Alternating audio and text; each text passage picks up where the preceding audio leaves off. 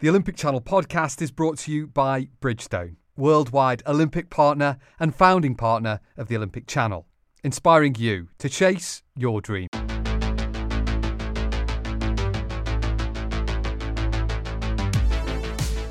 I'm Ed Knowles, and this is the Olympic Channel podcast.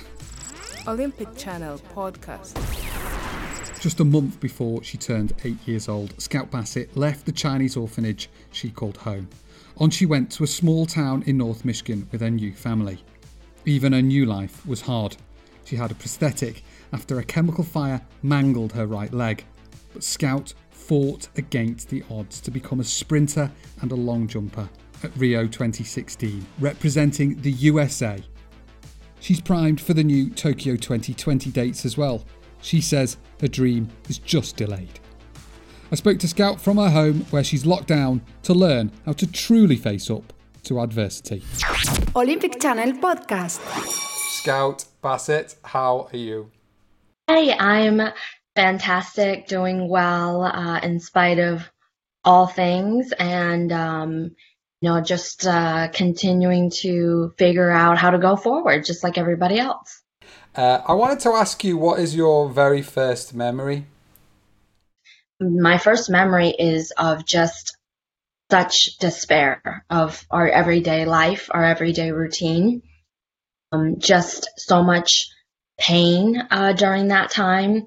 And, not to get super dark, but those are really the first memories that I have of my childhood, was in that environment, in that place of having no hope of a better life, of a future, of ever even making it out. That was pretty much every day growing up in this orphanage. Wow.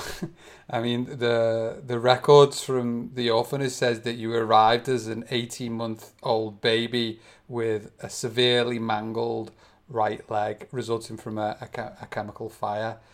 And then 1 month before your 8th birthday, and you're taken from that orphanage in Nanjing, China. And I read that you'd never even heard of America. The day that I left, just a range of emotions, from just being terrified and fear to being heartbroken and devastated. I think most people think that you're being taken out of this horrific situation and environment, and you're getting to come to America, and it's the dream, and that you should be happy and excited. But when I left, I had no idea what was happening to me.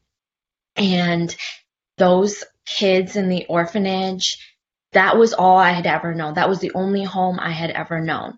And so to leave the grounds of that place for the first time in my life was terrifying. I mean, I had never left that orphanage once in all the years that I lived there.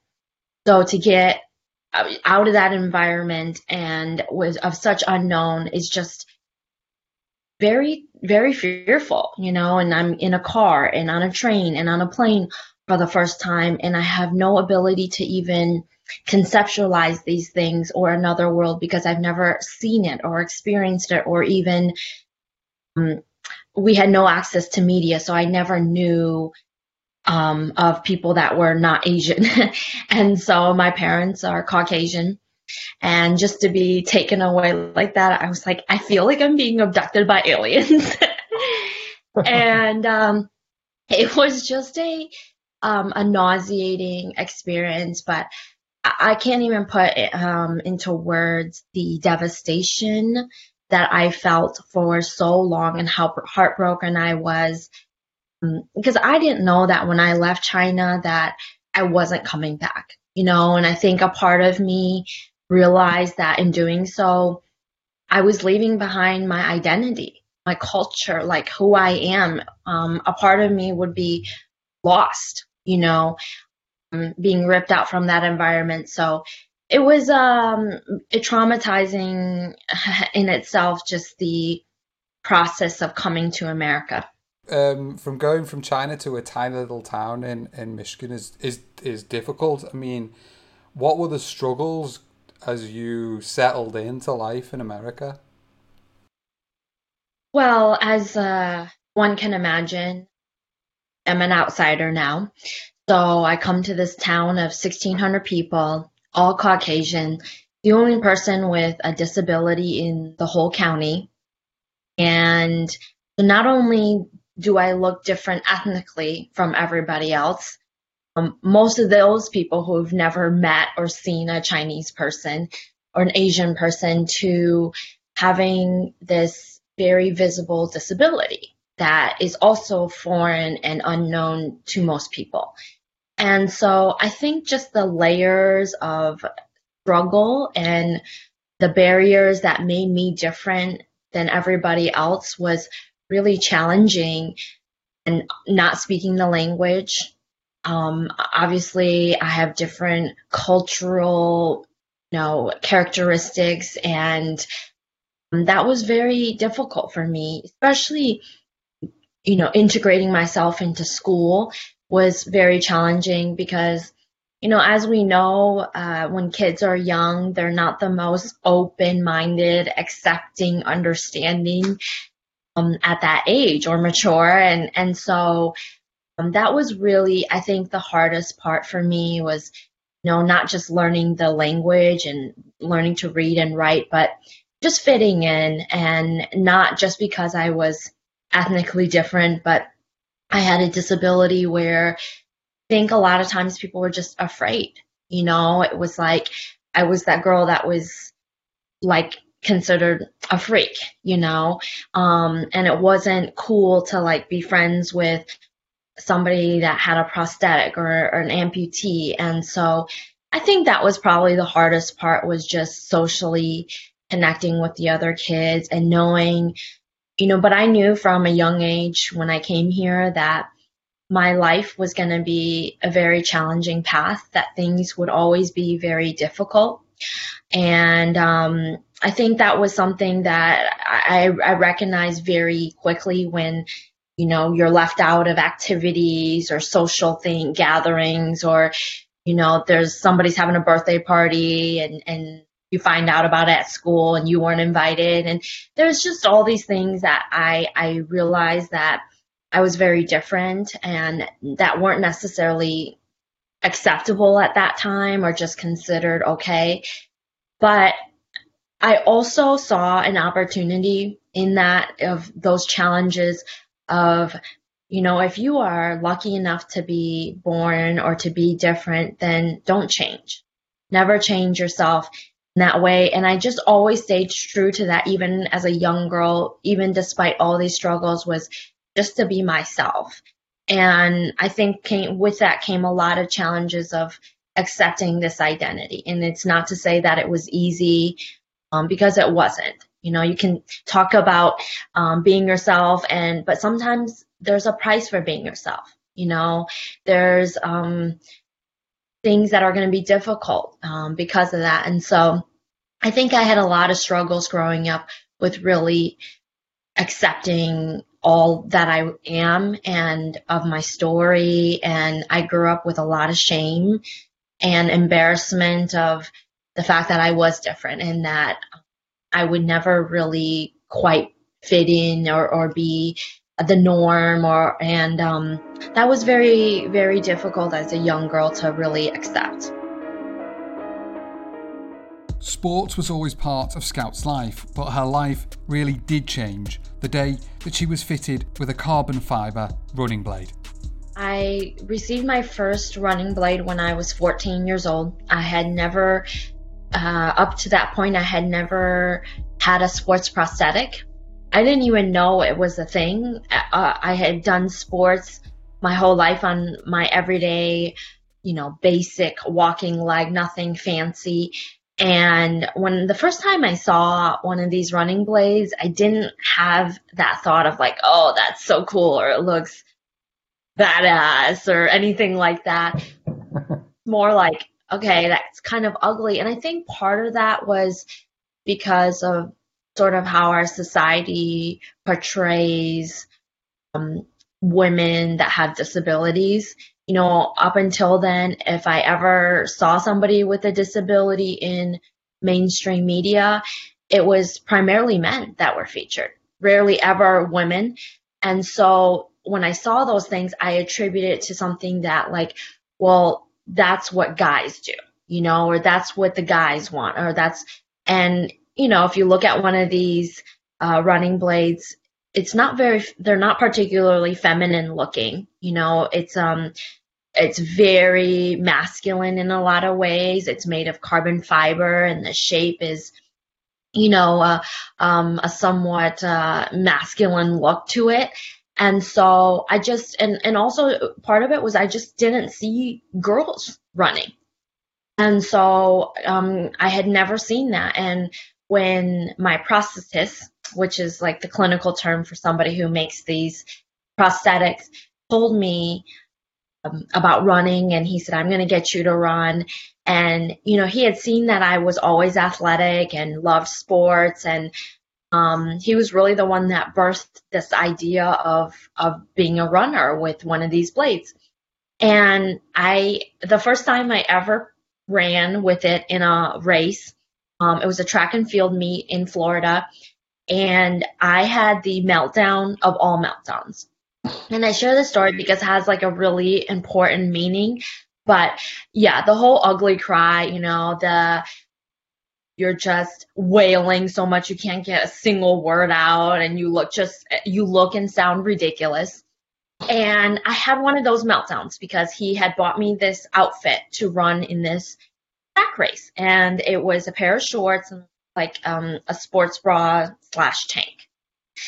And it wasn't the top that bothered me, but I saw the bottoms and I was like, oh, hold up. There is no way, like if I wear these shorts, my prosthetic will be fully exposed. And up until then, I had always worn a cosmetic cover over my prosthetic.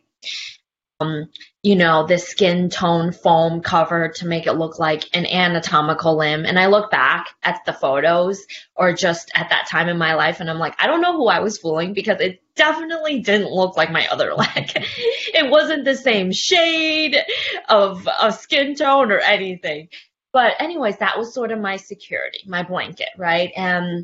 Or if I had to wear, like if I had to look like a girl, I wore long dresses or a long skirt, and wore pants, even doing like sports, softball and soccer, things that would cover it up. And I realized that with one of these carbon fiber running blades, the shape of it, there's no way you can put a cosmetic cover to make it look like an anatomical limb. And I just had this massive fear of having to be seen for the first time at 14. Like to show the world, to step out onto that track and be totally exposed. And that was why I just had this massive meltdown. And I'm so thankful for Stan, because, after I had my whole episode, he was like, well, we're not leaving this track meet until you run the 60 meters. He's like, if I have to tell the race director to be here all day, I will. And so like the longer you hold us up, the longer you have to be here. And it was like I'm so thankful that he sort of pushed me out in that way, because I didn't want to disappoint him or anybody else, and he had spent all this effort making this leg. So I got out there, ran, and it's funny how when you find something that gives you such a lift, a high, so to speak, a freedom that you've never felt, you forget about everything else. Like you're not even thinking about what people are thinking, or are they laughing? Are they staring? Like, what are they saying? Like, I didn't even think about that at all when I ran. And it was such a powerful and transformational moment in my life. Not only did I realize how much I loved running and I wanted to hold on to this feeling that I had, because up until then, I think I had felt the weight of such heavy chains, of being told no, of all the denials, of being left out, being on the sidelines, the girl that didn't get to play. And when I ran, I just felt like those chains were lifted. I forgot that I was disabled. I forgot that I was an amputee. But more importantly, from that moment after I ran that race, by the way, I came in last place, but that was not the significant thing. It was that I vowed to myself after that day that I'm never going to be embarrassed of who I am, of what I look like, of where I come from, or of my story, most of which I could have never changed. And so it was just a really powerful moment to just own and accept who I am, and that we should all be proud, and we should never carry these chains or embarrassment of shame of our story or what we look like, and or just who we are. And so that was probably one of the most powerful moments of my life.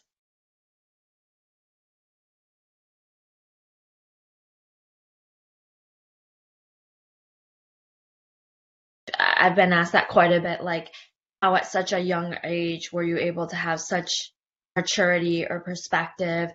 And I don't really know where that comes from, other than the fact that I had gone through so many challenges and so much hardship and struggle and emotions and experiences that most people never go through in their life. And in order to survive, to overcome, to persevere, you just had to develop this will, this perspective, this determination.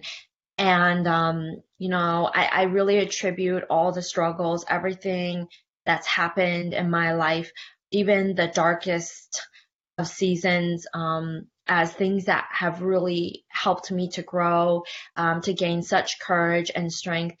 And, I've really learned to embrace those things about my story, not to suppress it or to just leave it in the past. But, I sort of see that as my power, because I'm like, Scout, if you have been able to overcome all of these obstacles, things that are so unthinkable on your journey, there's nothing that you cannot rise above. There's no challenge that you can't conquer.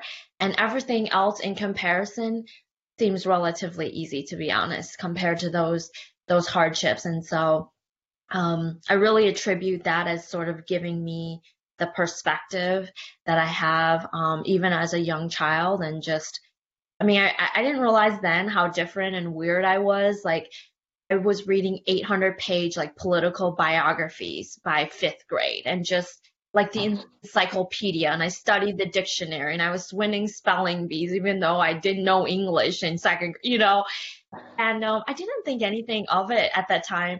But now in hindsight, I'm like, really was that weird dorky kid. Now I'm like, I might understand why I didn't have so many friends then.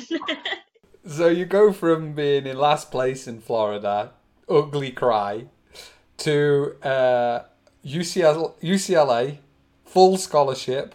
Can you explain how you got picked up by the USA Paralympic team and how you ended up at UCLA? I grew up in the kind of place where people don't really have like massive big dreams. The kind of town, small town, where you don't really ever leave. People, you marry the first person that you stare at longer than like 6 seconds, and you have a baby right out of high school. And it's just like, people don't really have like careers or whatnot. And I just kind of sort of saw this pattern, right? Growing up of, it's a cyclical generational thing, and everybody stays and nobody really leaves. And I just felt like I was destined for so much more than that. I didn't know how I was going to get out, because my dad never went to college. My mom was a stay-at-home mom. So higher education wasn't something that was really preached or emphasized in our home. Like, we didn't have conversations at the dinner table of like, are you going to go to college? What colleges are you looking at? How are your grades? Have you taken, the standardized testing? We didn't have that at all, And so, but I just always felt, I'm like, I just feel like I'm destined for so much more than this town. And so in high school, I was a good student, and high school, my guidance counselor had asked me if I was consider going to college. And then I was like, I don't know, not sure, and so, she's like, Scout, you need to get out of here. Like, you are destined for so much more than this place. And I would say, as a rather savage move to my parents, or a letter U move to my parents, um, I said, okay, I'm going to go to college, but I'm not going to apply to a single school in the Midwest or like middle America. And I would only apply to schools on the East Coast or West Coast, because I said, I want to get so far away from here that nobody can come visit me within like a day's drive. And so that's kind of what I decided to do. And I only applied to schools on, the coasts of America, super far away from home. And one of the schools was UCLA, and I earned a presidential scholarship at UCLA. Had to go through all these interviews and visits to campus and whatnot, and I was awarded that scholarship.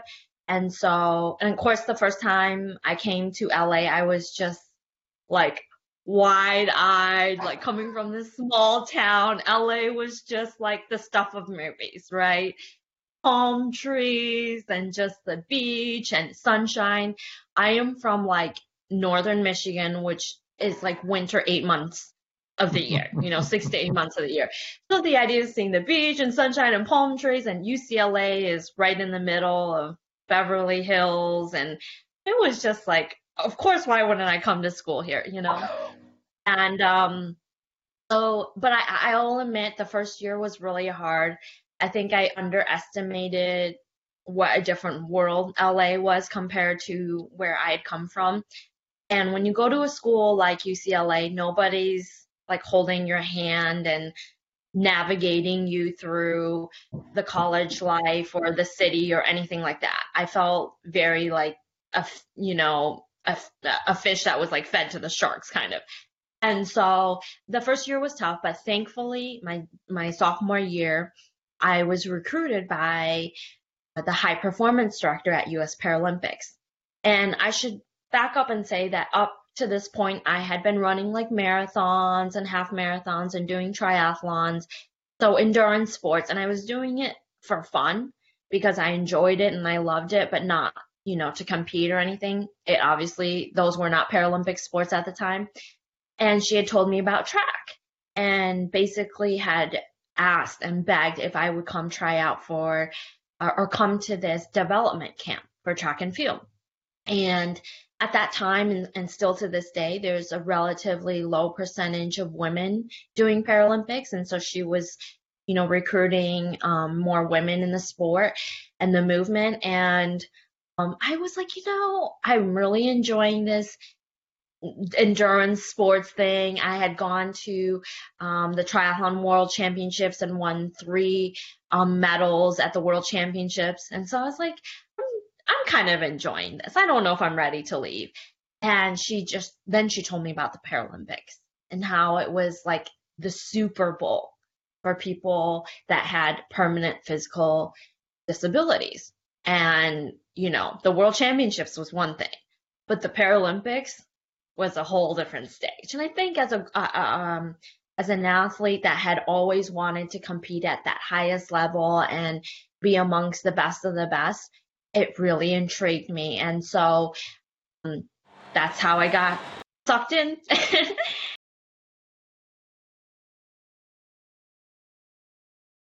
I didn't qualify the first time. I got last place in the 100 and 200 at the trials in 2012. And I wasn't good enough to make the team. And that was a pretty devastating, feeling and experience, and just so many uncertainties after that of, do I continue? Am I good enough? Do I go back to triathlon? And yeah, but just that was my door into the Paralympics. After I graduated from UCLA, I decided that I would go and do the normal thing. Like, you've gotten a world-class education, now go get yourself a real job. And so I did. I went and worked for a medical device company, and I was still training, but just not like real sure or set on going for another games, or, was I good enough? Did I have what it takes to do that?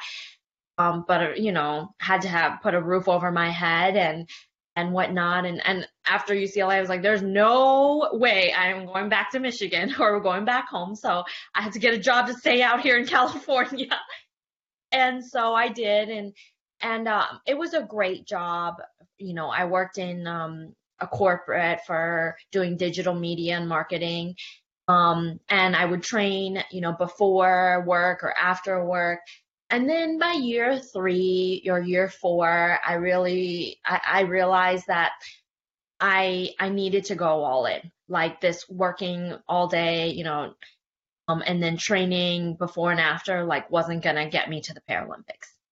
And so I did the bold, crazy thing of saying, at that time, there was a coach at the Olympic Training Center who basically said, I'll train you like a world-class athlete. I'll get you on the Rio team. If you can get yourself down here to San Diego and find a place to live, like, happy to work with you. And so I did. I packed up my car and moved myself down to San Diego and lived on a friend's couch for a few months, then moved to a different friend's spare room, and I had hardly any money saved, but that was the only way I could make it work. And I did that for 6 months, and it was a pretty crazy time when I look at it. Like, I think some of us underestimate, like, the ability to suffer and to struggle that much for a dream, and most people are not willing to go to those lows, right? And I mean, I was eating not the athlete diet here. I was eating, like, living off of ramen noodles and like PB&J because it was super cheap. And anyways, or that instant cup, ramen noodles where you put water and you put it in a microwave and there you had a meal.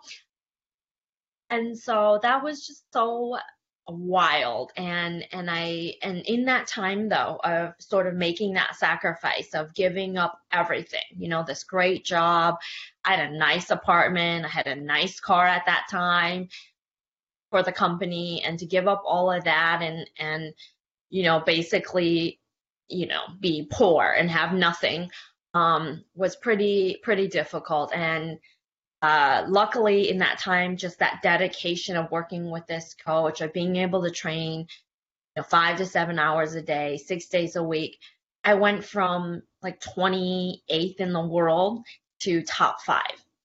And from not being on the map to like being on the map and making the world championship team and winning my first US national championships, and just it was incredible.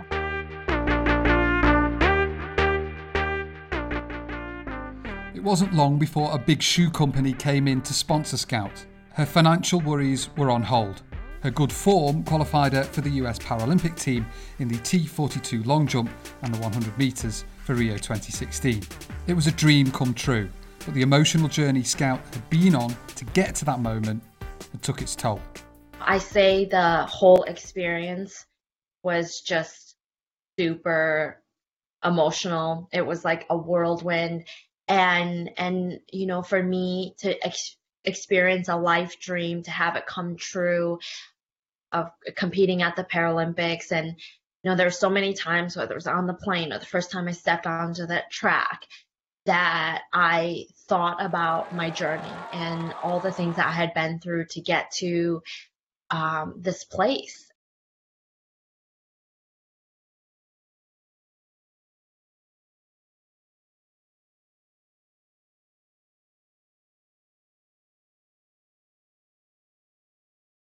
The day that my 100-meter race came, as they were walking us to the 100-meter start line, I remember like tears were just started to stream down my face. And here I'm like supposed to get ready for like the biggest race of my life, and I just have these tears down. But it was not of sadness. It was just of such pride, of gratitude for everybody that's helped me on this journey and in this life to see this moment.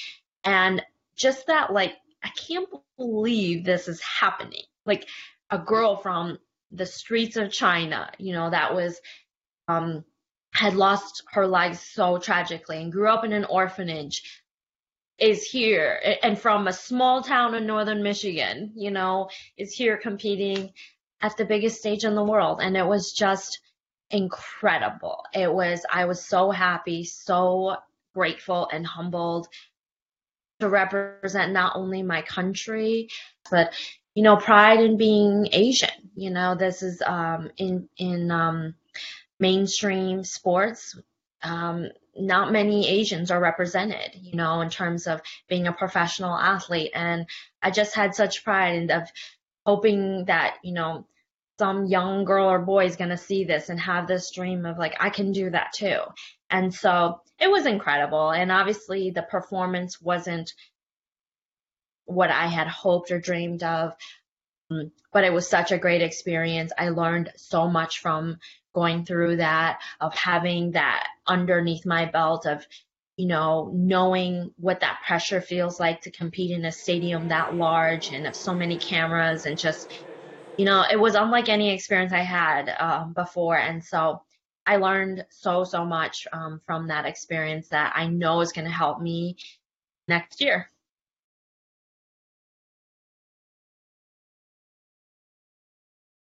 One thing that I thought was super amazing, though, after Rio is that you decided to go back to the orphanage and take a visit there. What kind of motivated that, and how was that? That must have, if Rio was emotional, how was the emotions there, right?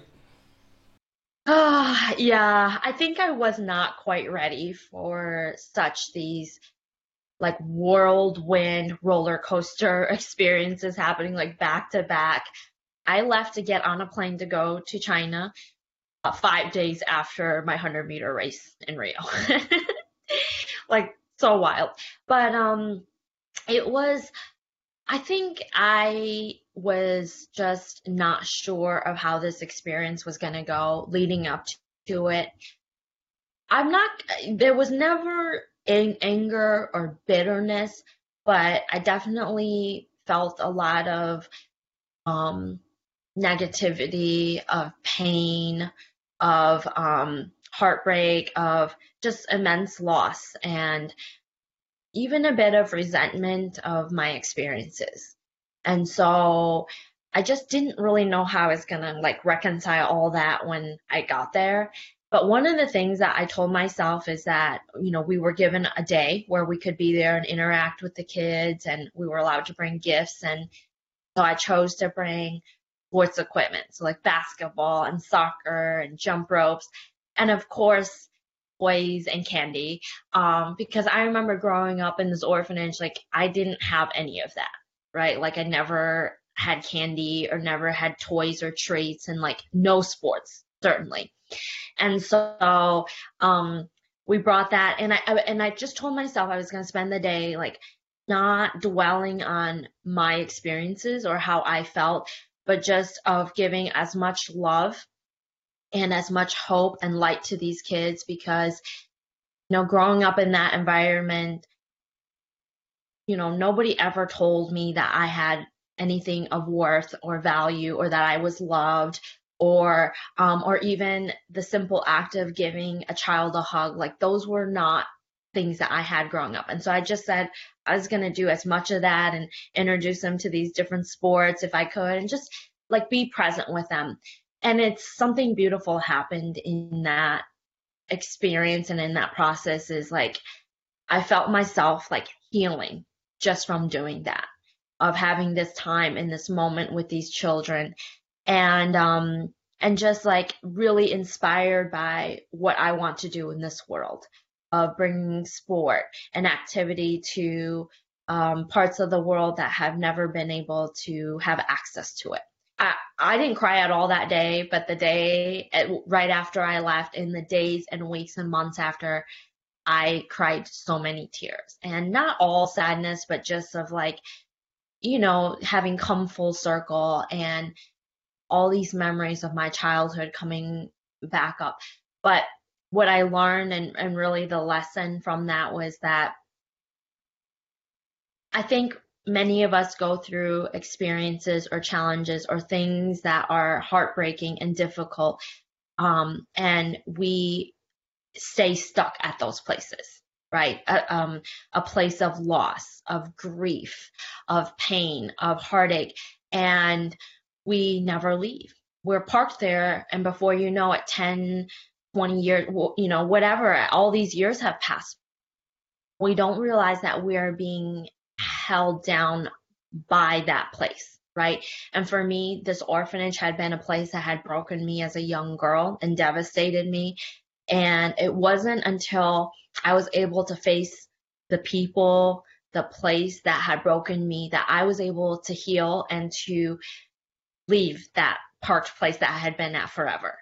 And so, it's just such a great challenge that in life, that whatever is holding you back from realizing your full potential, from being the best version of yourself, until you're able to confront it and to deal with it and willing to do the hard work, you're not going to exit that parked place. And so it was a great moment for me that, of work that I had to do in my life to leave that place. And of course, it's amazing how things happen in life, because a lot of incredible things have really happened in the last 4 years. And I attribute all of that from being able to experience this place of healing and going back to the orphanage. Would you change anything in your life if you were given the chance to live it again? Gosh, by no means am I a perfect human being. There are things that, of course, I wish I could do over again, or maybe handle things differently. But in terms of the things that have happened to me and the things that I have had no control over, I wouldn't change any of that. And, a lot of people ask, like, if you could have your life back, or, would you? Or if you were able to grow up here in America, would you? And I say I wouldn't change any of that. Any of the parts of my story that have made me me, I wouldn't go back or change, because I am as strong and as courageous and bold and brave as I am today because of those experiences. And I think that it is really a skill set to be able to take the darkest seasons and parts, the most heartbreaking aspects of your journey, and learn to use that for good. And for me, I hadn't really figured that out. Like, I didn't see these things as positives, right? You don't have to have gone through as crazy of a story or journey as mine to experience hardship or challenges. And it's really been neat to see how all of that has been used for such good. And that's what I want people to know, that whatever adversity, whatever things that make you different, even the greatest pain and loss in your life can be your greatest gift to love, to serve, and to help others. And that's been, I think, the beauty of all of this, is that I've really seen that you have that hope, and hearing this, to keep going, to move forward, to push through. And I want to be transparent that, so many people read my story or hear this, and they just, think of it as like the Cinderella story, or of all the success. And the truth is that before all of that, there has been many, many dark lows, many seasons of darkness, in particular after going back to the orphanage and Rio. I had to spend a lot of time getting help and working through all of these traumatic events that had happened in my life. And there was a gap there of a couple years that I was in this incredible low, that I did not know if I was going to be able to get past this hurt and this pain and the abuse that I went through in the orphanage, and how I was going to be able to really work through some of that. you know? And so, and that's hard. And I'm not here to say that doing that kind of work is easy. I think working on yourself is the hardest job there is, but it's also the most important work that you can do in your life, is working through those things. And so, I just want to be very real about that too, that it's hard to work through that stuff. It is hard to face the things that have broken you. And I'm not here to sugarcoat it and just act like, oh, I experienced success and therefore it made it all easier or better. It doesn't. And the work is just as hard. And so no amount of success, of winning, of any titles, can mask the very real things that you feel from your life experiences.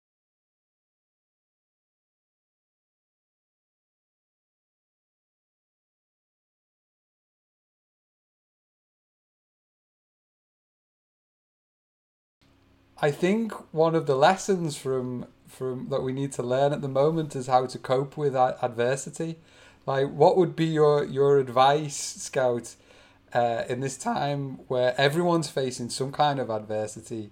One of the things that I've been doing, and I used to do it a lot more when I was younger and kind of got away because life and being busy and having demands and expectations. But during this Rona is what I call it, Rona time, I've actually started journaling again because I want to be able to remember and to look back on this chapter, this period of time, and kind of remember like my thoughts or what I was doing or how I got myself through each day. And one of the things that I do every day when I wake up is, I get out my journal here and I write in something. I make a list of things that I'm grateful for or thankful for. And I think that's really important because in these times, it's easy to allow fear, to allow stress, negativity to take over your days because so much of that is out there. And the majority of us are still very, very privileged and still so lucky. If you have a roof over your head and you have food, you are luckier than most people, just those simple basics. And so I just try to make a list of things that I'm grateful for. Even if it's the same thing you write down every day, do it anyways. Just the act and the practice of having that gratitude, for me, helps me to remind myself of like there is such good and there's such positivity. And even just, for me, having connections, like I have FaceTimed people more than I ever have in my life. Probably annoying the heck out of some of my friends and my coach and teammates, but just to connect and check in with people has been so valuable.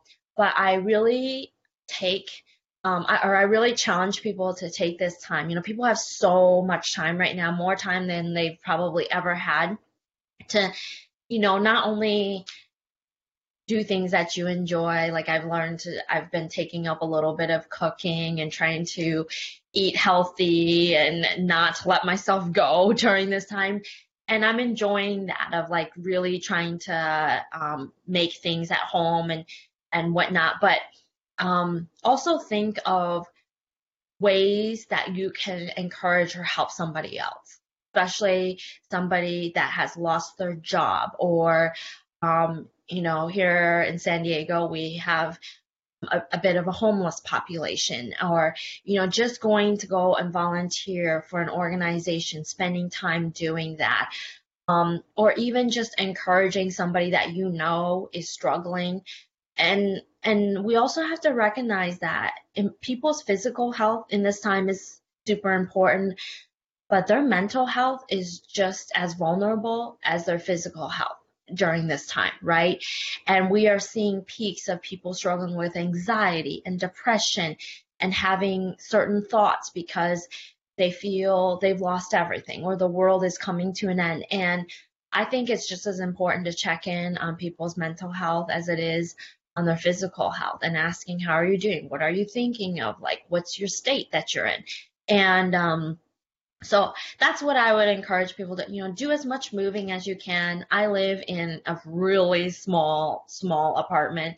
And so like I'm having to move my furniture around just to have space to like do some basic core body work, body weight exercises. And most importantly, just to fill your spirit, your mind, your thoughts with positive thoughts and people. I think that's really important in a time like this. I've had to shut down getting on or watching too much TV, my screen time, or being on Twitter or Instagram too much, because you can easily go on there and just feel so overwhelmed and depressed. And so like check in, be informed, but don't live on those places all day, because otherwise it can just drive you crazy. So the most important thing is though just to have positive thoughts and write those down, and just to be grateful for whatever you have. And I would say, and I wrote this on a post, that even the darkest of times is always an opportunity to grow, to serve, and to love. And I truly believe this is such a time for that, and it can be such a reveal of who we are as humans if we're able to do that. What are your thoughts about Tokyo in 2021?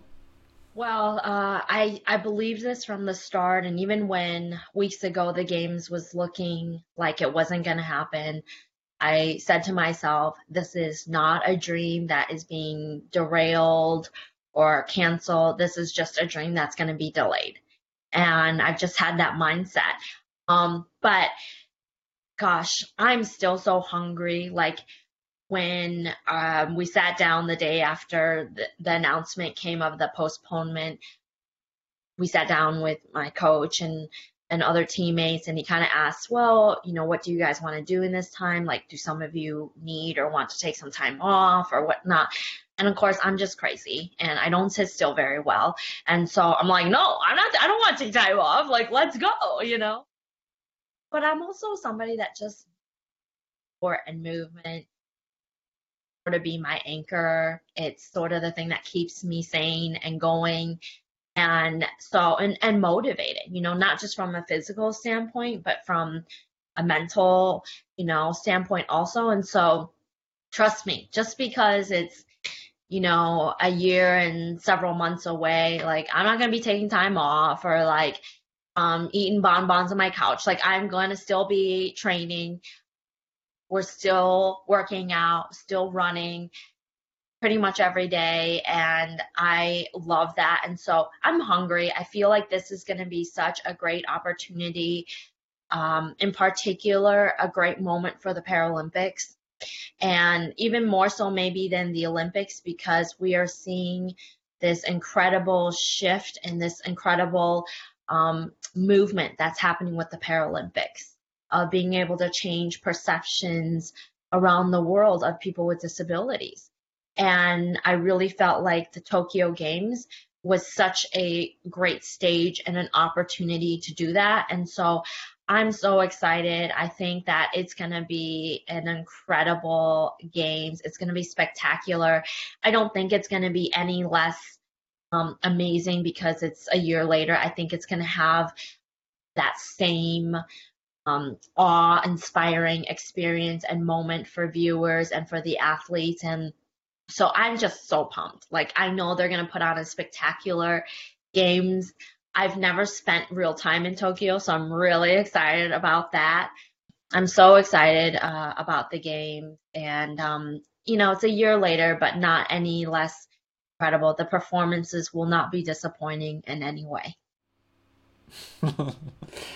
Scout, I feel invigorated. I feel Are you ready to run through a brick wall? A bit of an emotional wreck. I am grateful for you being so open and honest. Thank you so much for having me and for taking the time to do this and shining light on this. It means an awful lot. Olympic Channel Podcast. What a woman. And what a story. A huge thanks to Scout for taking the time out to speak to us. That was definitely an interview that could have gone on for about 2 days. Please follow Scout. She's on Instagram. She's just Scout Bassett. The Olympic Channel is on all social medias. That's just Olympic Channel. And I am at Eddie Knowles with an I and an E. Another amazing American woman who gave us some incredible calm advice was karate athlete Sakura Kokumai. Here's a clip from that interview. It's so simple, yeah. Never give up. I don't know, it's the most simple words, but it has so much meanings to it. That mentality has really gotten me through these years of all the struggles and sacrifices, you know. It's easy to give up. It's easy to be like, okay, it didn't work my way. Oh, well. You know, it's so easy to do that and find not an excuse, but it's always easy to do that, you know. That spirit itself is part of karate throughout my journey, and it is helping me now. Go and check that out right now if you haven't already. Link in the episode description.